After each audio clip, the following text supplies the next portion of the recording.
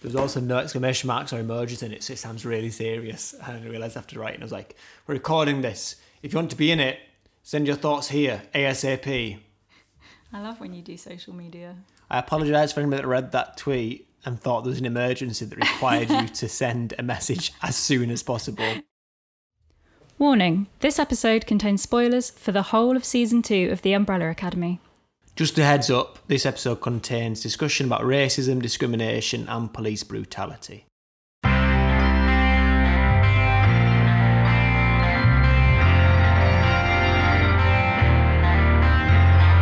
Hello and welcome to Brolly Buddies, the podcast in which we discuss the Netflix adaptation of The Umbrella Academy, episode by episode, with me, Mia. And me, Josh. And what are we doing today, Josh? I'm out of practice. You had one job. I'm out of practice. I had a week off from it and I've forgotten everything. Today we're discussing episode 3 of season 2, The Swedish Job. Yes we are. They're better at their job than I am at mine. And they're pretty shit, if we're honest. They are quite shit. They get a whole episode named after them, and they are in, I don't know what proportion of the episode it is, but it is small, and they are not successful in it. They failed to shoot someone in a normal car, driving away. I mean, I play Fortnite. Stop, let your crosshairs settle back in, and then take your shot. Mm-hmm. If you keep running and shooting, mate, you're going to miss. Play some video games. This is the same complaint we had of Hazel and Charter as well, though. We were like, they're actually pretty shit as assassins. It's because normally they're just going after normal people who aren't suspecting them. Anyway, before we look at the synopsis, let's listen back to our predictions for this episode after we watched episode 2 for the very first time. Okay, we've just watched episode 2, the Frankel footage. Ooh, lordy. Okay, there was a lot in this one. I'm glad that we're seeing them start to come together. Yeah. Thoughts moving forwards? I mean, Diego is not dead. 5 is going to probably find him, and then... They'll stitch him up. They'll always do a thing, I think, where they have them damaged in some way, because otherwise they're like a team of superheroes and it's very hard to have any sort of tension. Whereas if he's got damaged muscles or core, or whatever you want to call it, for like a few episodes, it means that he's more vulnerable and that creates more tension, and it means that he's going to be protected.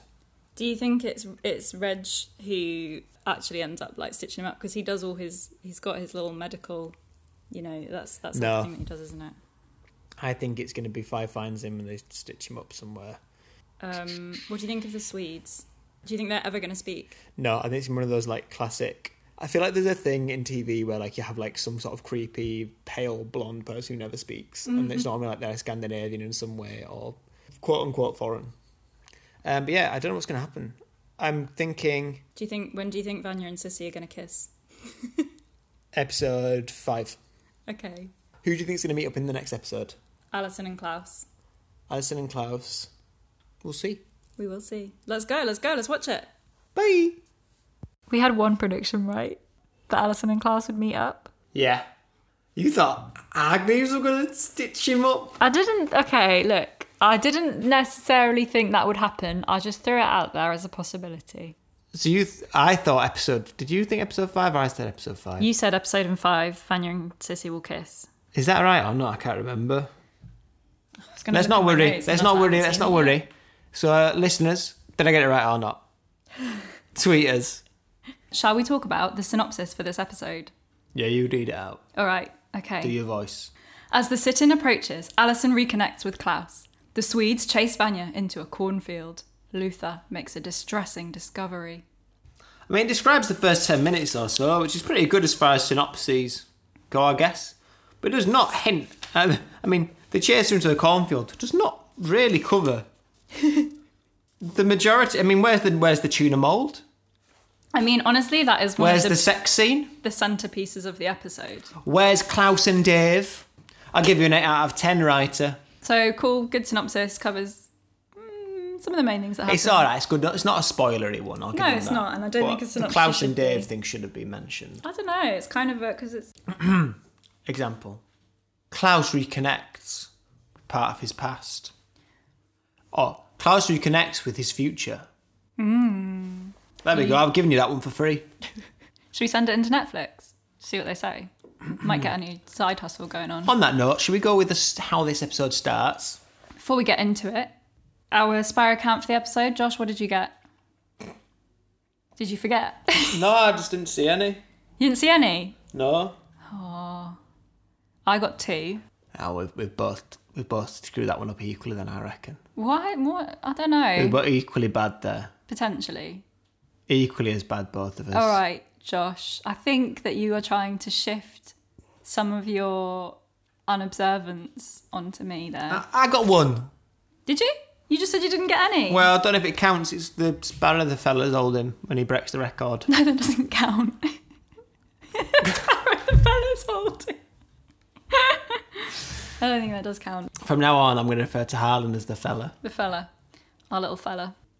Unfortunately, I did not get any fart jokes this episode. No. Honestly, I'm fine with that. I think they're going to more than make up for it later, so... and quick touch on the title, The Swedish Job, which presumably is a reference to the Italian Job. But why would it be a reference to the Italian Job? Why is it called The Swedish Job otherwise? I don't know, but there's nothing that occurs in this episode relates to the Italian Job in any way, shape or form. I know, but it's very classic, like episode titling. I don't know, they have a van. Sure, they don't drive it half off a cliff and it's not filled with gold, but... Yeah, and there's no minis, there's no bank heist. Yeah, but it's like it's a job, it's a crimey job. No, I don't know why it's called The Swedish Job, but it's not to do with the Italian Job. It's not like because it's about the Italian Job. But you would only reference the Italian Job if it was appropriate. Right, listeners, we're going to need you to settle this one for us. Is it a reference to the Italian Job? No, it's not. Are you looking it up?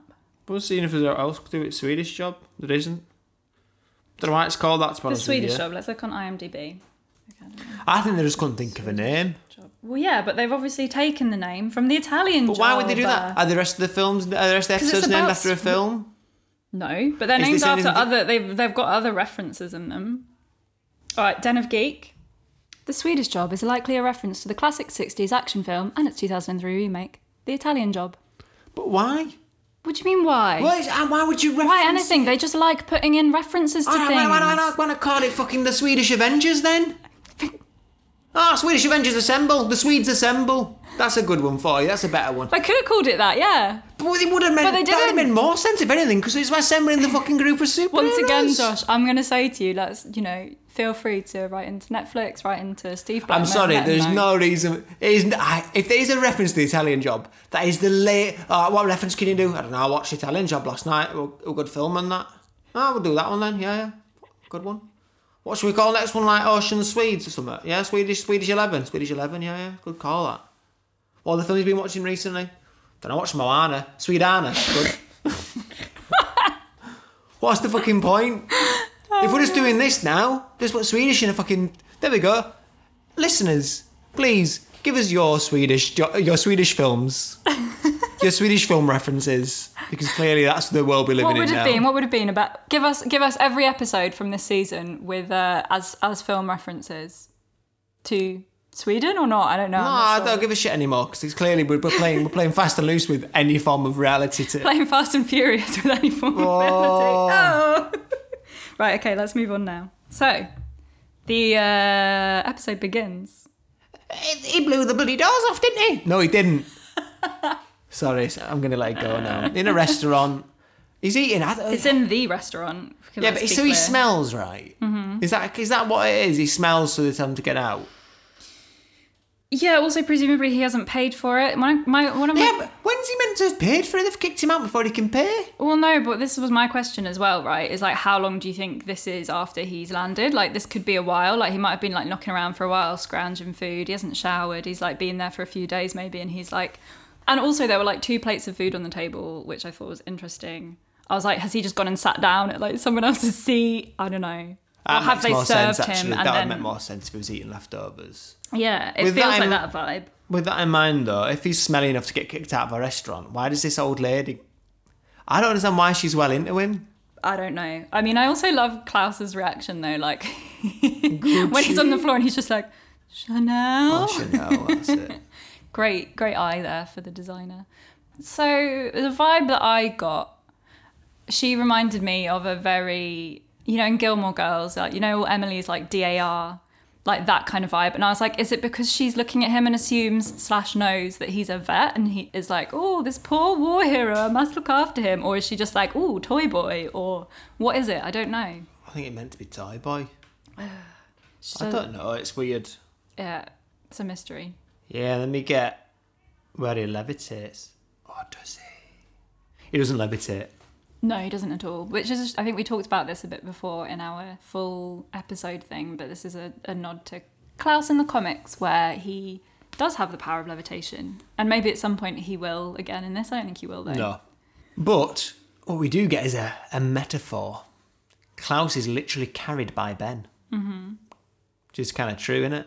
Do you know the other thing with this though is how does Klaus get away with seemingly having magical powers of some kind, or like mystical powers, and they're not like, what the hell is this? The FBI come and lock him up to do experiments on him, or people think he's a witch or something. Him because he's not the 1800s, it's the 60s. All right, yeah, I know. It's because it's all like, David Blaine doesn't get locked up. Everyone probably just thinks he's doing a cool magic trick. That's why. I remember when he did that. In a cube. Yeah, and I remember when that happened, and a bunch of people started shining laser pens on him, and he thought he was getting sniped. Oh God. Okay, yeah, fine. I'm gonna lock myself in a cube for 2 weeks. Yeah, I guess they just think it's a magic trick of some sort because he has that vibe. Okay, fine. But so this is his whole cult origin story montage. Then him slowly getting more miserable, the more attention he has. Yeah. I like how we see Kichi again though. Also just want to really appreciate that really nice match cut where he falls and then it cuts to him to a year ahead and he's on the van. Very nice. Very nice editing work there. I knew what that word meant. I also know film. I know that the Italian Job is a bad reference point for this. Oh my God, you're never going to let it go. It's not me that named it the Swedish Job, Josh. No. Anyway, do you think he's trying to replace his family with this cult? Yes. Yeah. I they are think not so. a good replacement. That, and also he thinks he will enjoy having that wealth and that power and the adoration. Especially given that most of his family have rejected him for so long. Yeah, exactly. But we also see then when he's in the scene of him in India, I think that's the first time we see his new tattoos. Maybe, it might not be. So Klaus's new tattoo is a Thai temple, and as was revealed on Instagram by the makeup artist, or one of the makeup artists and designers, the writing on it, so it's Thai script on it, and it reads UA, Umbrella Academy. Klaus loves Dave. Oh, so beautiful. It's really lucky that Klaus didn't fall victim to I doubt that he can read it himself. that someone wasn't just I'll just tattoo him with some nonsense. So this is also, I think, maybe when we find out that his cult / alternative spiritual community are called Destiny's Children. This is clearly Klaus taking inspiration from the iconic Destiny's Child. How, in this timeline, do you think this affects the naming of Destiny's Child in the future? Maybe that's the reason they're called that. I mean, maybe. No, bands reference some sort of obscure thing. Yeah. Well, they're referencing an obscure cult. Obscure. Yeah, I guess it is. Yeah, okay. It's only not obscure because we're watching the show. Yeah, maybe. Or maybe they don't. Maybe they, in this alternate timeline, they have a different name. Fate's sibling. And then as this scene sort of closes off, we get the Umbrella Academy logo and title with a lovely murmuration of birds forming an umbrella shape in the sky. Is it sparrows? Who knows? Lila starts soldering iron in Diego up. Oh my God, it's very gory. Got stabbed. I know, but we go from that straight to close up of gory wound without warning. There's nothing gorier than a man taking advantage of people to further his own ambitions and creating a cult. you know, you are so wise, Josh, and 5 returns You're right. separate to them. This is what I noticed this time round. Just jumping back to the thing. So Lila went and got Diego separately. I didn't really twig the first time. I assumed that 5 had found him as well, and then like Lila had come and got them and they all went back together, but 5 turns up completely separately. yeah. Didn't give a shit, did he? He's a bit of a knobhead sometimes, isn't he? Yeah, he is. There's a lot of hostility between 5 and Lila as well. There is a lot of hostility. Where do you think that comes from? Is it just like 5 is a little shit? Because Lila's kind of hostile to everyone. I think he's like, well, no, isn't he a bit like there's something not right about her? He didn't trust her or something, didn't he? Yeah. He's got good instincts. He's a 70-year-old man, whatever it is, 60-year-old man or whatever.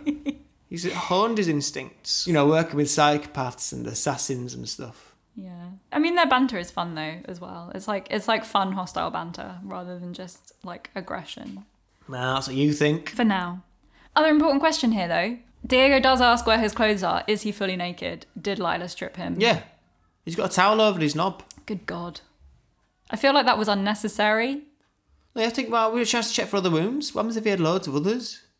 I mean, I feel like she would have seen it. Like, even if she took everything Look, else she wanted off. to look at his willy, all right. And it'd have been weird if she just pulled it down to his knees and had a quick peek and pulled it back up again. At least this way she can pretend it's medical. Oh, God. Oh, I'm very uncomfortable with that. She might have looked at Elliot's as well. He's tied up and asleep. Poor Elliot. Maybe she's looking at everyone except 5 because that'd be weird. I've just had so many poor Elliot moments in this episode. I love Elliot so much. I think he might be my new Agnes, like in a very different kind of way. You just like the underdog. I like the little side characters that people are not too bothered about, but who are great. But yeah, we get a lot of revelations about Lila this episode, but we are learning more and more about her with this, which is good. So then we get Vanya, which has got another nice little musical moment. Did you notice this? I don't know what the song's called, but I noticed it has all the things that happened in the past. Yeah. Is mentioned amongst other things. I think the song is I Don't Care What They Say About You, or maybe that's just a line from it. I'm not sure. But yeah, the line is, all the things that happened in the past are forgotten and you're mine at last. Yeah, so that song's playing. It's very fitting. It's, as we've said before, it's this whole new slate that Vanya's got. She can't remember anything in the past. And that is leaving her free to... Get shot. Get shot? At. Get shot at. By the IKEA mafia. As they're later called. This kind of reminded me as well, it sort of foreshadows the later police / FBI, like roadblock that happens when they're Yeah, it does. trying to get away. I actually got them mixed up. I got mixed up about when she did the... That's her exploding on that. Mm-hmm. I got mixed up about when that happened. I thought that happened at the car, but it's when she's in the cornfield. Yeah. There's some really fun facts about this cornfield as well. Do you know that's all a real cornfield that they grew specifically for the show? I didn't know that, but I imagine the produce that they produced was able to offset the cost of filming slightly. Yeah, hopefully, yeah, especially seeing as they destroyed part of it. But no, there's people whose livelihood, or part of their livelihood anyway, is like doing things like this for sets for like films and TV shows. It's really cool. It's really interesting. It's not something you usually hear a lot about, but they talk about it in one of the behind the scenes episodes, like the Netflix behind the scenes Umbrella Academy podcast, which is really cool. Definitely recommend listening to it. But after listening to us... After us, of course. We have much more authority to talk about it all. But yeah, I love this whole scene. For me, it reminds me of both a really intense thriller, but also me playing Fortnite and like running off to hide in bushes and cornfields as people try and shoot me. It's great. Imagine if there were a game but the entire thing was just a giant corn. That's a shit game. Go on, tell me more about this shit game. Just a giant cornfield. You have to Okay. run around and find people and then run off. What do you do when you find... Is it like tag? It's like Is it... Tig, Okay. but you can't see anyone. Like it's VR. She's running through corn, and then you might stumble across someone, and it's like a shock because you're not showing you're going to stumble across them. You have to Tig them and run off again. Oh, that sounds horrible. I would get so motion sickness. Sick? What? I don't understand. Imagine a game where you get proper shocked. You're like, oh shit. Like Hello Neighbour. Yeah.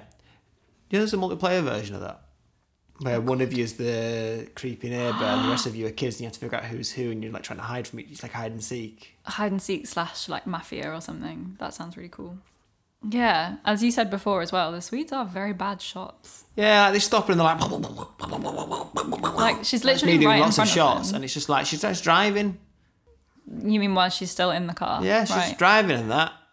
They smashed the wind after about 10 seconds of shooting. Where were their shots going? The wind is a very big target.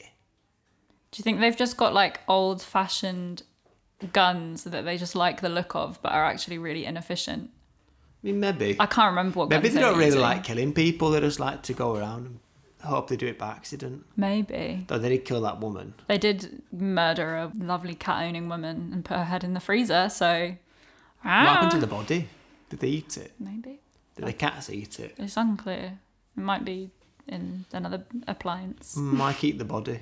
Anyway, that's the last episode. Mm-hmm. And then, yeah, when they catch up to her, she goes all white violin, right? Mm-hmm. Like, stops the bullet.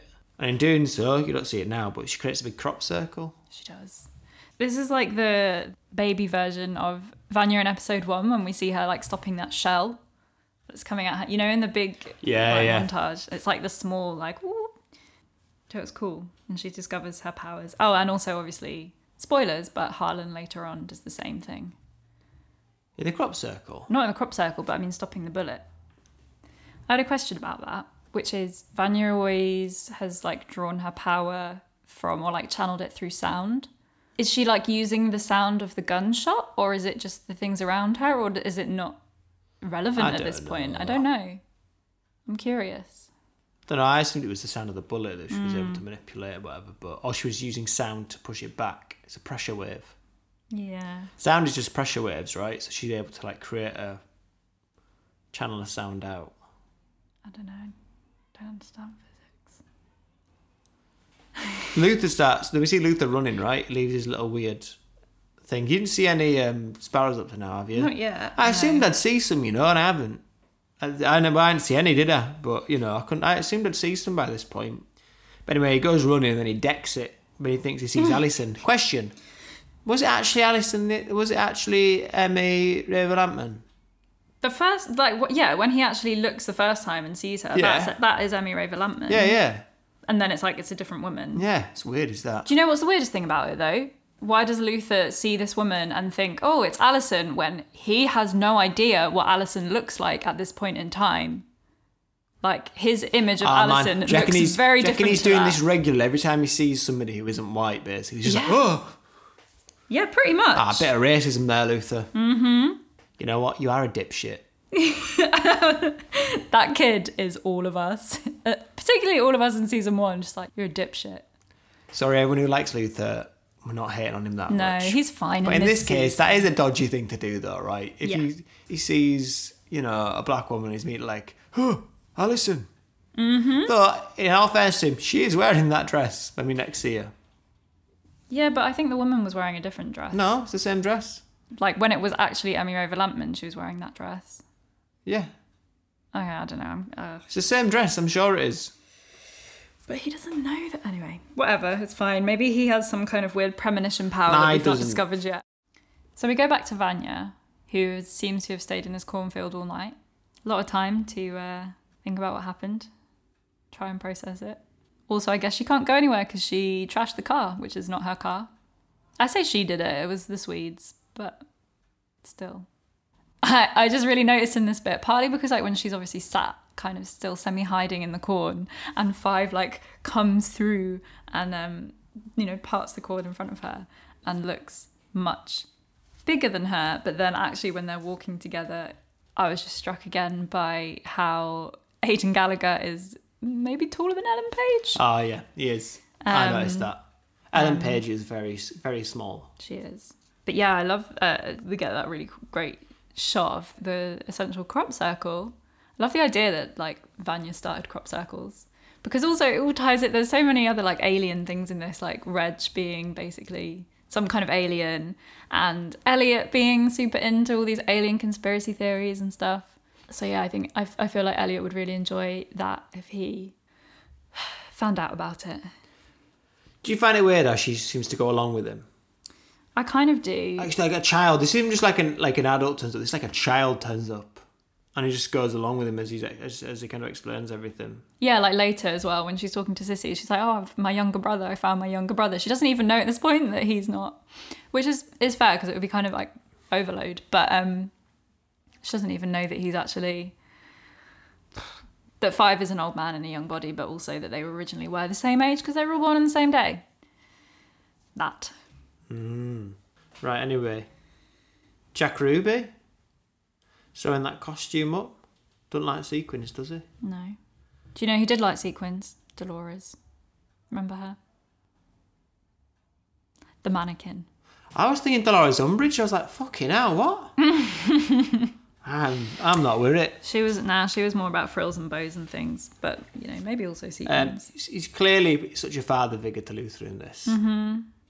And offers to help him find Alison for selfish reasons. For selfish reasons, yeah, but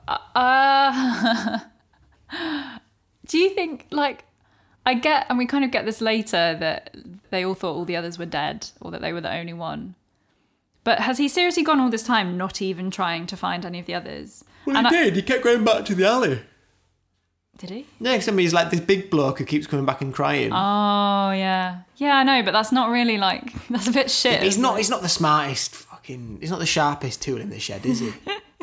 He didn't have anybody to tell him what to do, so he's like, I'll just keep going back to where I started. Yeah, that's true. And like, also fair, I guess, you know, he's now met Five and Vanya, so now he's like, maybe it's really possible. He might have thought he was the one that ended up back there. Yeah. Good to remember that he wasn't aware, like, he might be like, oh, everyone else is fucked off and I'm stuck in this time period. Yeah. In the city. It wasn't the city where they started. No, that's true. In all fairness to him, I wouldn't look.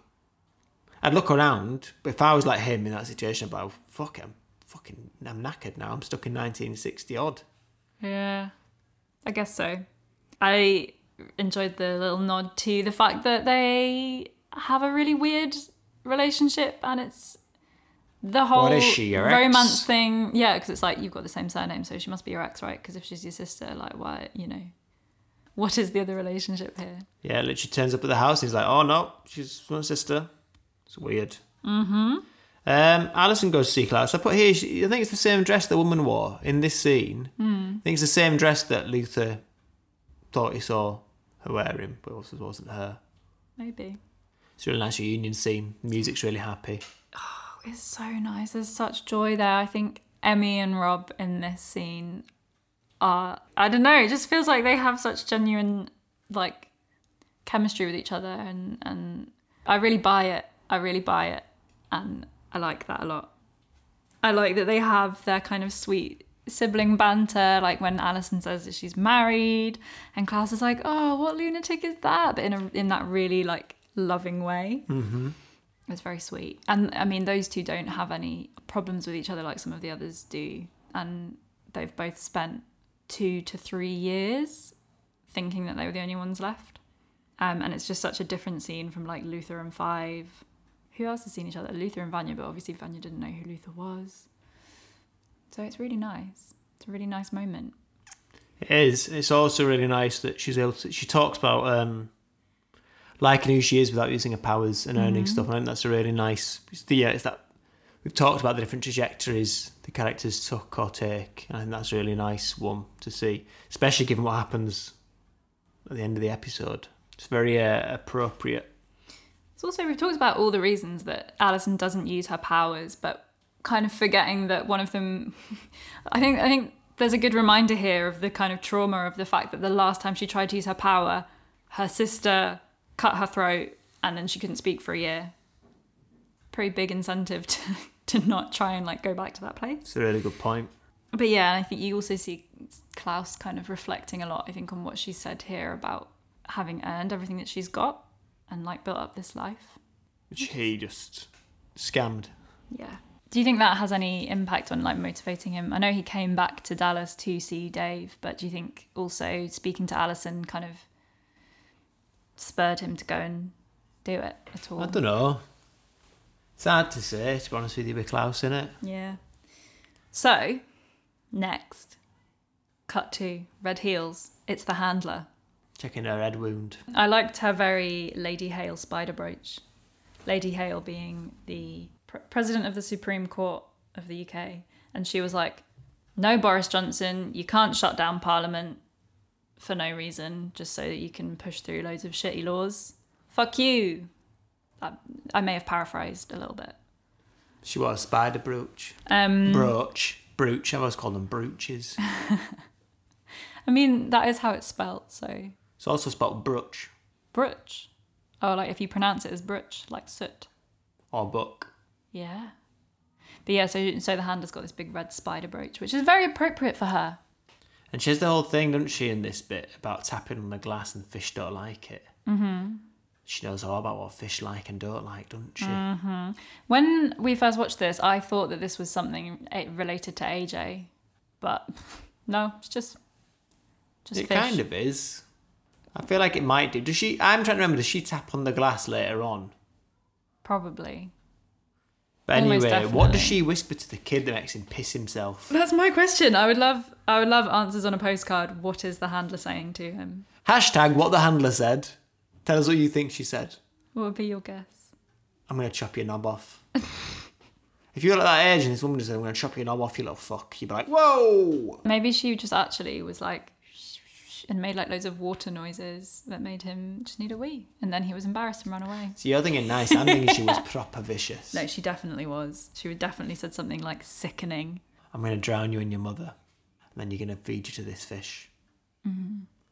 So we go back to Odessa's beauty salon and this meeting of the civil rights group. And I like this because, again, we see Alison's leadership qualities and like really stepping in to fill that space, which obviously she kind of is always doing, but usually it's all Ray. It's nice to see her hold that space really well, and like we've talked about it before, but she wasn't ever really given the chance to do this before, but she's clearly very good at it. And it's also nice to see Odessa like really supporting her and backing her up. Do you think there was sexism? Yes. Yeah. I do. And you get that little line as well where, she has the little behind every man line, which is that like behind every... Man is a great woman. Yeah. But so obviously Alison earlier told Klaus about Ray being in... Oh, also, can we just go back to when Klaus was like, yeah, man, we did time together. Did you, Klaus? Did you? Is that what happened there? Were you doing time together? And also that Alison wasn't even like, oh, what did you do? She's just like, yeah, Klaus is up to some fuckery again. Like, don't even need to know. It's not important. Well, she kind of knew that he was around at that point, didn't she? Because that's how she... She didn't know that he was in... No, that's true. It was just his supporter. But yeah, we go to the police station with Ben. That's an interesting way of doing it, isn't it? Ben playing these tricks on the... So I'm like, who let him out? Actually, that shows, though, how the law wasn't being followed to make these things. Because otherwise you'd have to go through the courts and everything. Yeah, it was all... There were no real charges or anything. They were just doing it because they could. But I loved what Ben did. It felt very Matilda. Like when she's doing all those things to the trunch ball. Yeah. Pressing his fingers into the sandwich. Amazing. They're kind of lucky that the sergeant didn't go in and, like, accuse Ray of witchcraft or something. Could have really backfired, could that? Oh, Josh, it's not the 1600s, it's the 60s. I think is what you said to me earlier when I said the witch thing. Yeah, because of the big difference. One is like, oh, this bloke's levitating in front of me, he's doing something with wires or whatever.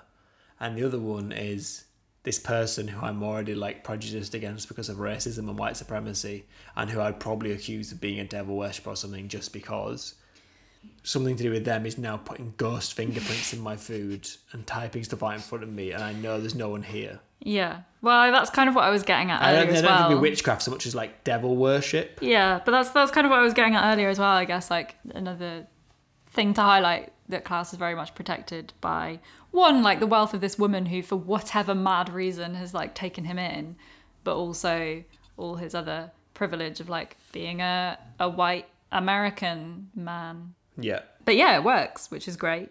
When Klaus is like, I've got friends in high places. Why don't you use them? I was thinking that. But was he saying it as like a double reference? So like Ray thinks he means like the governor, whereas actually he's like the conceptual dead in heaven. Yeah, I think so, yeah. Okay. So Klaus, you can't just tell someone you're their brother-in-law and then walk away. Come on. Yeah, you can. I think that's all right. I think that's a good move. All right, I'm your new brother-in-law. Barbecues are going to be weird. Bye. I don't want to deal with the fallout of this statement. So now we have that scene with Five basically doing a little summary of season 1 to Vanya. And yeah, I don't know. She is very willing to accept what he says. Apart from the apocalypse bit, where she's like, nah, other people other than me are at risk now. Yeah, but which is really interesting. This whole thing is, I kind of get like part of it is maybe, you know, subconsciously she knows that this stuff is true, but also she doesn't know how she got there. She's got no other explanation for what's going on, and also she just used some powers and had some Swedes chasing her, and she's like, I guess this could all be real. But I like how it mirrors in season 1. Like, this is the same thing that happens. Five goes to Vanya and tells her the world's going to end in 8 days. Exactly the same thing here. World's going to end in 8 days. Oh, is it the same time? Yeah. And again, it's like that apocalypse point where it's like, no, what? But this time, yeah, she's got people that she cares about and who care about her. Obviously, she cares about her family, but this is very different. There's like mutual acceptance and love with Sissy and Harlan. Yeah. So she immediately goes to call them, and that is so nice. So this is the only time I thought I saw a sparrow, which is Harlan playing with the sparrow toy. Which then made me wonder, spoilers, but the Sparrow Academy, because he has that toy throughout the series, right? Is he responsible for the Sparrow Academy? Is he a villain in the future called the Sparrow, and the Sparrow Academy come together to take him down? I don't know. Could be. Let's get to that when we do our final episode. Yeah, I also wanted to say, I think it's interesting, obviously, like, Harlan doesn't speak, but he obviously has a relationship to music and to sound in a very specific way. And I think that's one of the things that he and Vanya have as like a thematic link, if that makes sense. All her power comes through sound, and is something that's going to come into play later on in the season and potentially past that as well. But I just thought it was interesting to note. I thought it was interesting to note that Sissy cares about Vanya, not the car. Yeah. Yeah. She's just like, when are you going to be back? Genuine kind of like, you know, care and love. Yeah. And a little bit of that is like, oh my God, like she's on her own with Harlan for the first time in a couple of months. It's really heartbreaking that she has no other support. Like, you see how difficult it is and how much... It's still difficult today for a lot of people. Yeah, it is. And how much it means just to have another person to be there, to be that support and to help. Defund the police, fund social care. Onwards. Here we get to what I think is the most important point of the episode. Mm-hmm. What the fuck is this tuna mould, and why is anyone making it? I'm sorry, I understand it's probably a thing, but at some point in the city, someone go, oh man, you know gelatin we've been using to make like fruity jelly and that. Yeah. Fucking try making it with a bit of like basil and tuna and that. What? No. Yeah, go on. Make a bit of basil and tuna and that. It'll look well sick on your table. I tell you what, it looks like shit, mate. Looks fucking disgusting. But if someone served me some tuna suspended in a weird gelatin mould thing, I'd be like, get out. Get out of my house. But like, it's my house, you come round. I'd be like, get out of your house. Like, get out now. You've committed a travesty. Even disgusting. In your meat-eating days. I do not... It's called tuna mould. I think we're very firmly with Lila on this one. Mouldy just disgusting. I'm sorry, but it does. I cannot see that tasting nice. The textures, jelly. You don't want to eat like tunery fishy flavours that's slimy. Oh, it's actually making me feel quite sick. Is this still okay? People in America, is this still a thing that people do or not? Please, I need to know. And do you like it? Yeah, because it looks grim. Soz if you do. Different strokes for different folks. We're vegans. We're not going to eat tuna gelatin. Multi-tuna. Yeah, and Diego gets up to go anyway, and Lila knocks him down in one go, just like smacks him with a broom. Smacks him in his wound. Yeah. But you can see that he's really upset because he's like, I was shanked by my own father. Mm-hmm. Is he more upset, do you think, that he got stabbed by his dad, or that he wasn't able to beat his dad in the fight? Bit of both. I think that he wasn't able to beat him man to man, as he says. Yeah, this cheap shot man to man thing. But is that an excuse or a reason for his feelings? I think it's less that he wasn't able to beat him, but more that he feels like Reg has got one over on him and he's back in being like he wasn't able to prove himself to him, rather than like actually just being like, I wanted to win. Although like I'm sure that's part of it. And then that leads to Lila opening up about her family and what happened to her. Key plot point. P.S. though, alright, this is what I thought when I watched it the first time, and I think Diego should have been thinking the same thing, but he was distracted by his wound and his getting shanked by his father and sexy Lila, fine, whatever. But remember when it was like, where'd you learn to fight like that? Oh, from my mother. And then she's like, my mother was murdered when I was 4. That was alarm bells for me. I'm not saying that you can't then have another like mother figure, but you know.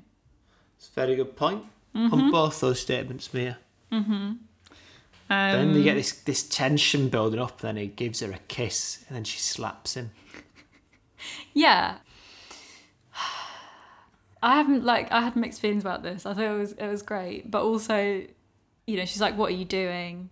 And he says, "I don't understand you." And Mate, here's a rule for you: don't just kiss someone like that. Especially when, and I get that it was in My parents died. Whoa, stop, sir. I get that it was in a flirty way. What for? But when she's like, I don't hate you, like, is it okay that I don't hate you like I hate other people? But that's not a... Is it okay that I can tolerate your presence? Oh, my will is out. What are you doing? That's a jump. Oh my God. But yeah, I mean, then they...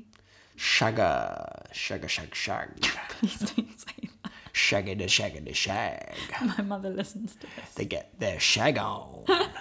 And poor Elliot's like, put me basil on me mold. That bloody chucking stuff. That's his bed. You imagine Elliot just being like, sorry, can you... I had a crap night's sleep last night. I was in that fucking chair. Just want to have a nice keep on me bed. Get the handler in the bath then. Which is a weird... Looking at pictures of 5, it's a weird mood to carry over. Yeah, it is actually. There's a lot of things like this where like the juxtaposition of like certain scenes is like, oh, this being one of them. But also, Josh, right here, this little scene, this very short scene, there's a lovely little towel hanging on a rail on the side, and it's got a little sparrow embossed on it. So there you go. That's it. That's the To be honest, I think I number skipped 1. through a bit of this scene because I was a bit bored. There's not a lot going on. It's just her looking at pictures of a child. It's weird. A weird tension she has with him. But that's also, I suppose, the other thing that carries over from that previous scene is like, well, we know by the end of the episode that Lila is the handler's daughter, like adopted daughter or whatever. And her sleeping with Diego has come about as a result of this plan that the handler is cooking up around 5, which is also why we kind of get them together, I guess. Ruby brings Lou to the location of Alison. And there's a song here. I fail to prepare in the way Mia does. But it says something about doing wrong and getting punished. If I ever do you wrong. Yeah, because he's all about punishing himself, isn't he, Luther? Especially towards the end of the episode. But he's a right martyr. And then Ray finds him and breaks his heart. Then he's like, I'm going to eat some chocolate. Don't you think Tom Hopper in that scene, though, when he realises when Ray's kind of like... Who are you looking for? Alison Hargreaves? You mean Alison Chestnut? Chestnut. My wife. Tom Hopper, his face is great. I just love this scene. And it's a sad scene, but at the same time, when he's eating stuff and what does he? Reasonable rates. It's my favourite bit. Yes, and we've talked about this a lot. Reasonable rates. We've talked about this a lot before, but when Tom Hopper gets to do these little comedy moments, it is golden, and I love it. And I think also... And he doesn't rely on farts to do it. He doesn't rely on farts. It's really sad as well, but they also bring in these comedy bits because they can, because it's like, it was never meant to be, because even though they're adopted, they're still siblings. So it's not kind of like tragic sad in the same way as like Vanya and Sissy being split up. Yeah, that's true. Luther eating his feelings as it kind of comes into again a bit more in the season later is another little thing that's pulled from the comics. Yeah. Shame he didn't grow a beard. So in the comics, I can't remember what happens exactly for why it happens, but he basically gets fat and old. Yeah. So actually, in the comics, Diego, Luther and Klaus get sent back to the 60s to the Vietnam War, which is probably what influenced season 1. Klaus has a baby. Yeah, and there's a bunch of things. My only other thought on this scene was, when he kind of asks, "Oh, how long have you been married?" And Ray says a year, which obviously I guess is for Luther like, "Oh, that's a long time. It's serious," but also, Luther arrived a year ago, and so I wonder if there's a part of him that's like, if I could have found her then, I could have stopped it. Yeah, could have stopped her having joy. Could have stopped her happiness for my own selfish gains. So it's quite good, actually, as we said earlier, that he was shit at trying to find the others. Just kept walking back to an alleyway and crying. Yeah.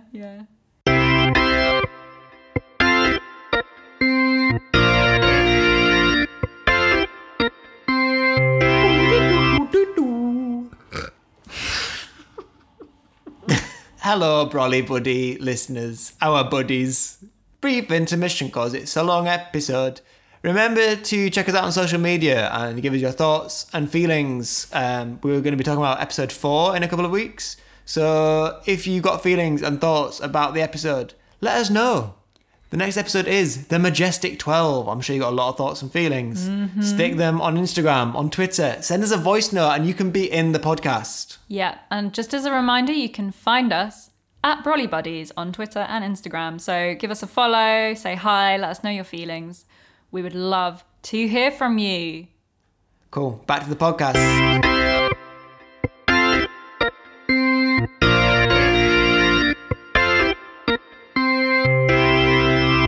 So from this point on, we'll just mention it again, there's going to be a lot more of a discussion about racism, discrimination, and police brutality.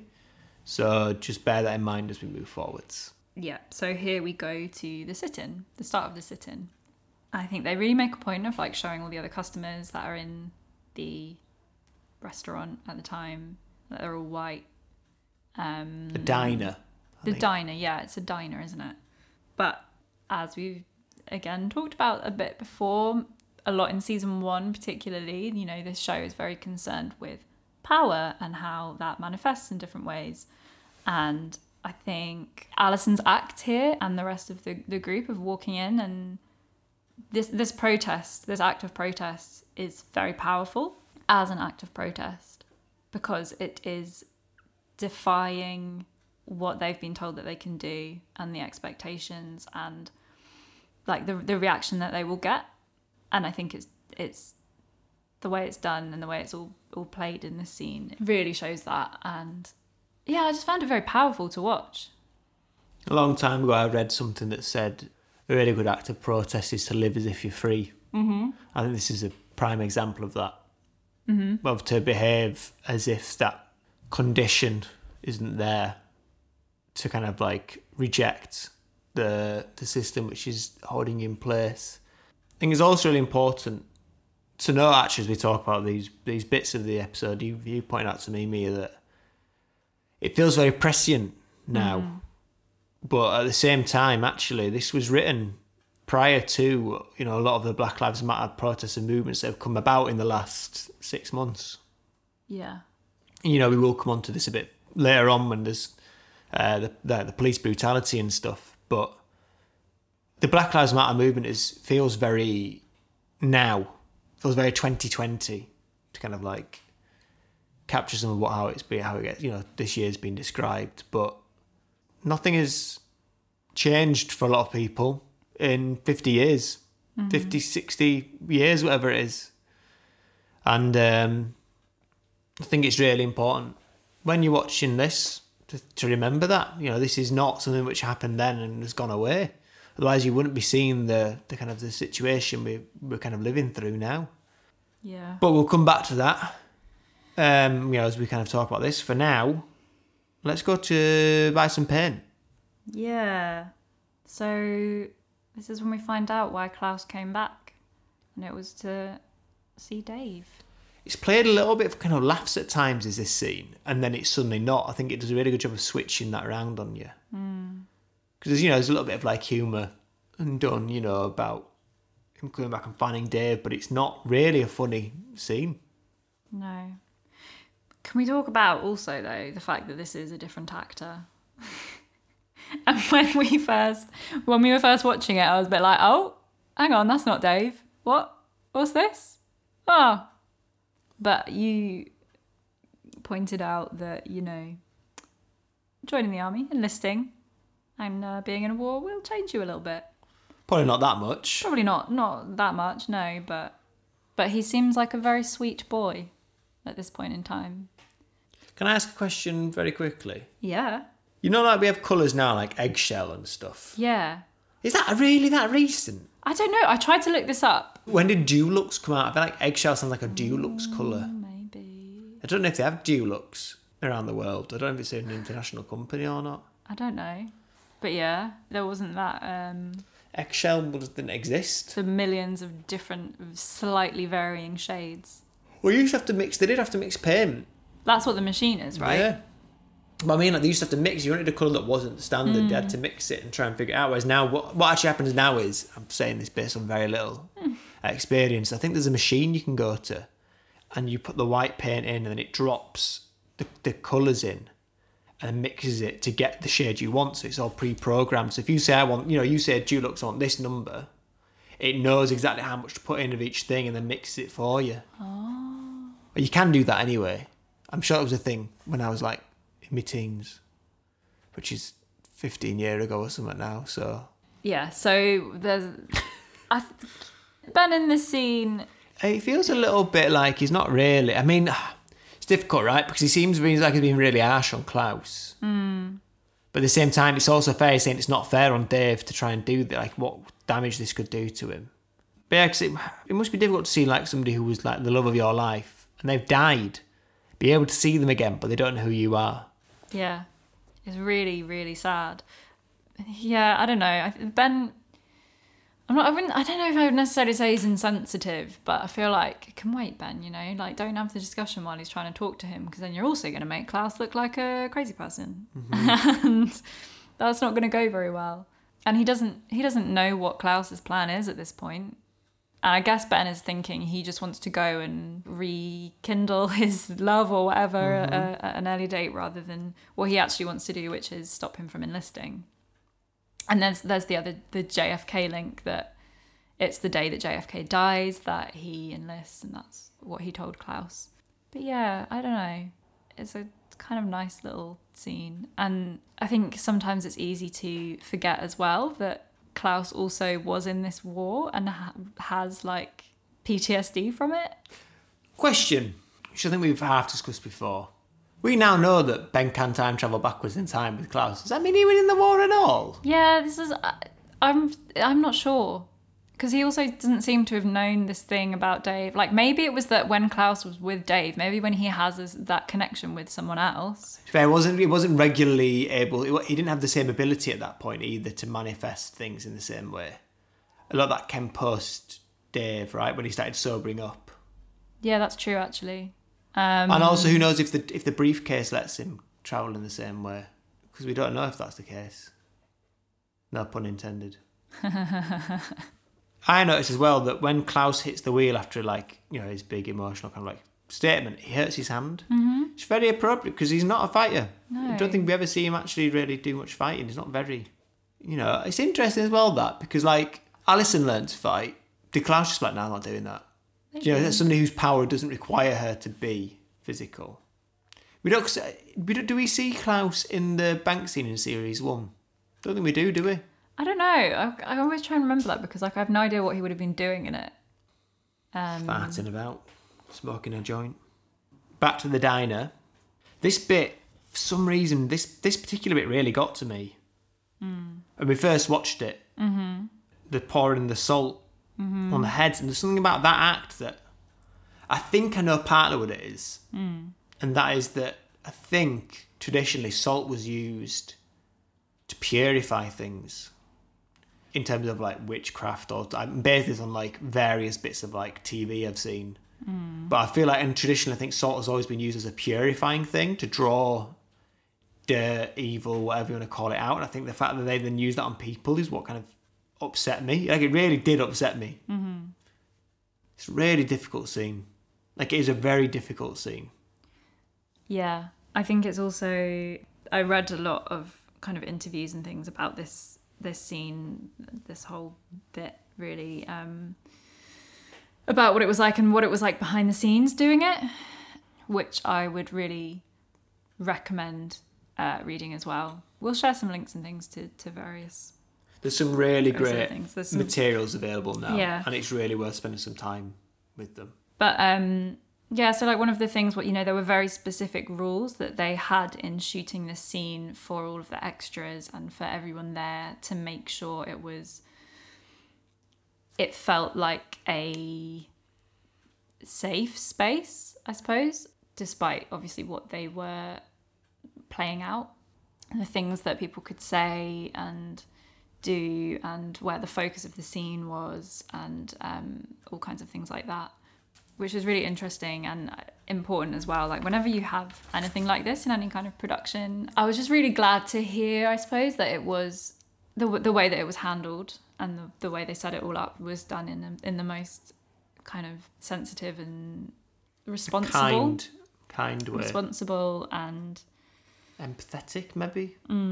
Showing empathy and kindness towards the actors, the performers. But yeah, it's a really, really hard scene to watch, and that's us as two white people.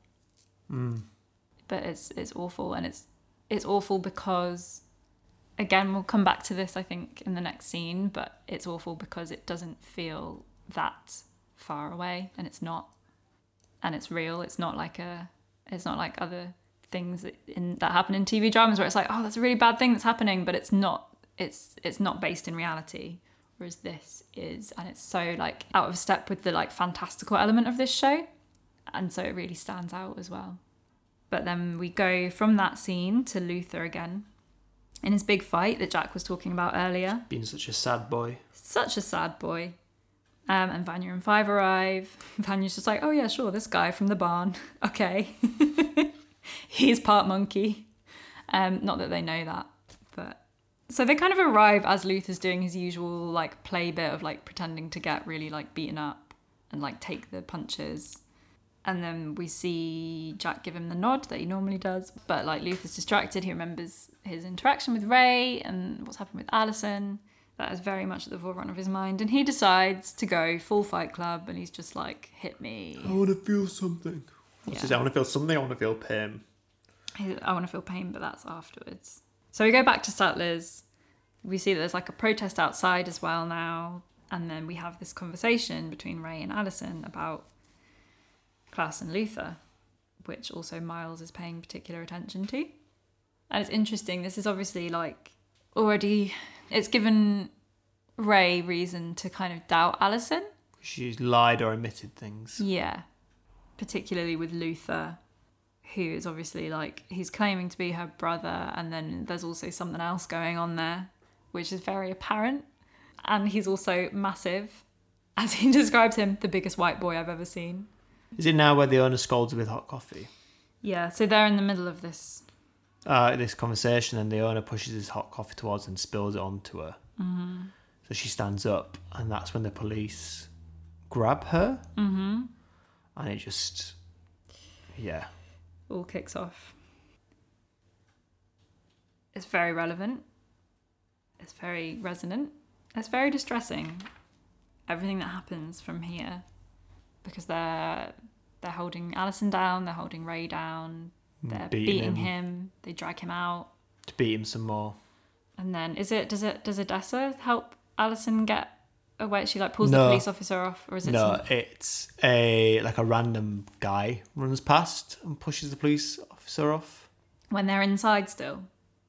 Oh no, I'm thinking about outside. I thought they dragged her out or something. No, I think one of them helps Alison, like pulls the policeman off Alison.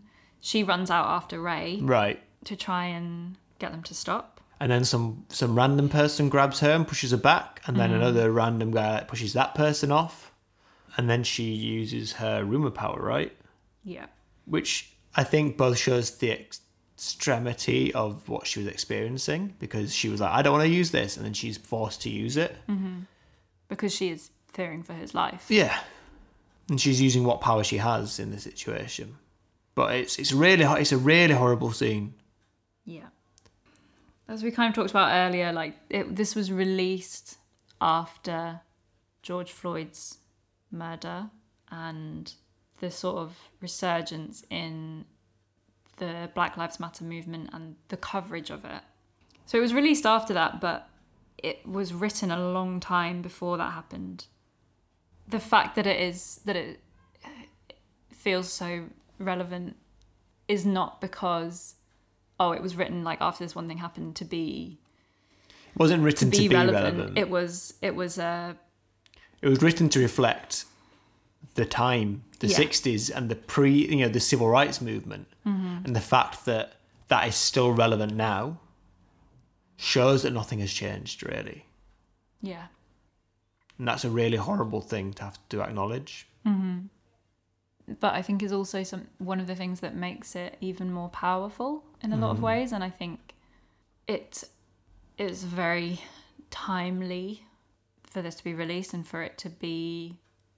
I think there's been a lot of talk about how this kind of story is on such a broad-reaching platform and how it will be reaching so many people at a time when it really resonates and is giving that bit more insight into the history of racism, police brutality, white supremacy, or some of it anyway.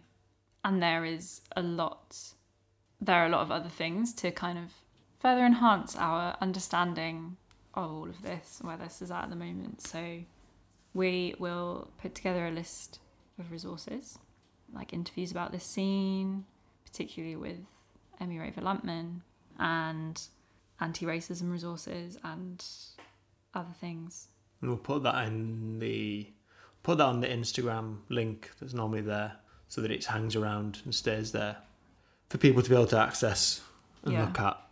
And it's really important, I think, especially like if you are like us and you are two middle-class white people living in the UK, watching this scene feels very distant from our experience, but the experience of black and minority ethnic men and women in this country, the UK, and in America, that's still a lived experience. And without putting in the effort that's needed, I won't be able to understand or acknowledge the reality of that. Yeah. I think it's important to acknowledge and talk about the fact that all of this is ultimately rooted in white supremacy, the system of white supremacy, which as people with white privilege, we are implicitly taught not to see and to ignore and not to understand. And to uphold in some cases. And to uphold in everything that we do. And so in order to dismantle that, we need to be aware of it. We need to be aware of all of the ways that we benefit from this system and what that means. So after Alison uses her power, Ray, again, sort of building on this break in trust that has happened where he's found out there's this stuff that he doesn't know about Alison, that she has apparently got some very close relationships with the police, some white men and maybe the police. And so he ends up sort of walking away from her, and Klaus pulls Alison away from Raymond, which also, I guess, is something that in some way foreshadows what happens later, in that she has to go with her family in the end. Like she always has to go with her family over whatever other life that she's got and that she's made, which is really sad. Should we talk about Luther getting punched? Yeah. And I just want to say that this scene, like, you know what, I'm fine with Luther this season, but the way these scenes are together and seeing this from Luther after that last scene feels particularly grotesque, that he's there being like, hit me, I want to feel pain after we've just seen Ray experience police brutality. Ray, amongst others, experienced police brutality, but in particular in this case, I think these two men that both have, comparable relationships to Alison. Yeah. And one person is being abused by the state and by white supremacy, and one is an emo sad boy who's feeling bad about himself, so he's getting a big man to punch him in the face before falling down and looking at the moon. Yeah. when you put it like that. And that's not to say that, you know, what Luther is feeling is not valid or anything, but It just feels very different when they're placed next to each other. that contrast, yeah. But also, how does his opponent in the fight manage that hit? Because he literally, like, punches him right up into the air. Is that a real thing that can happen? I don't know. Yeah. He's a big boy, but so is the other guy, I suppose. Yeah, but he probably gave a little bit of it with him. To the moon! Yeah. Little jump. Maybe.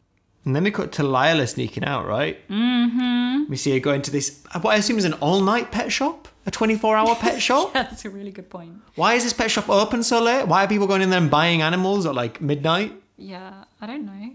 Imagine if you run that pet shop and it's like really late at night thinking, why am I still open? This is not on. This woman walks in and just goes, dips her hand in your fish aquarium and then like gets something. You'd be like, hold on, what are you doing there? What are you sticking your hand in my bloody aquarium for? You trying to eat a fish? They don't like tapping on the glass. What are they going to think to someone putting their hand in? She gets out a hotel room key. You're gonna say, it's a sparrow. You missed a sparrow. No, not yet. Soon. I've seen no bloody sparrows. And she goes to the hotel, opens this room up. I suppose at this point, like first watching it, maybe you're like, oh, this is where the handler was. That means there's something like handler related, but we still don't know what's going on. And she walks by, you can hear there's police passing, you can hear the protests in the background. She like references it in passing as she walks into the room. Don't see who's in there. She picks up the room service menu. And on the back of the menu is a sparrow, ladies and gentlemen. Sparrow on your head. Yeah, so there's another sparrow there, and then we get the reveal that the handler is there, and that she is Lila's mother, for all intents and purposes. Yeah. Gasp.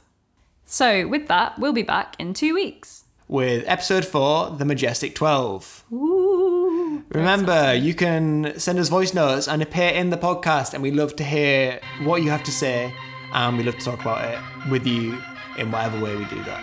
Yes, and it's not just on social media you can find us. You can also drop us an email at brollybuddies@gmail.com. We love getting your emails. We had a lovely email this week from Uriah. Thank you so much for getting in touch. It was really nice to hear from you. And we will be talking about your theory towards the end of the season. Right, I'm going to go make some cookies. Woohoo!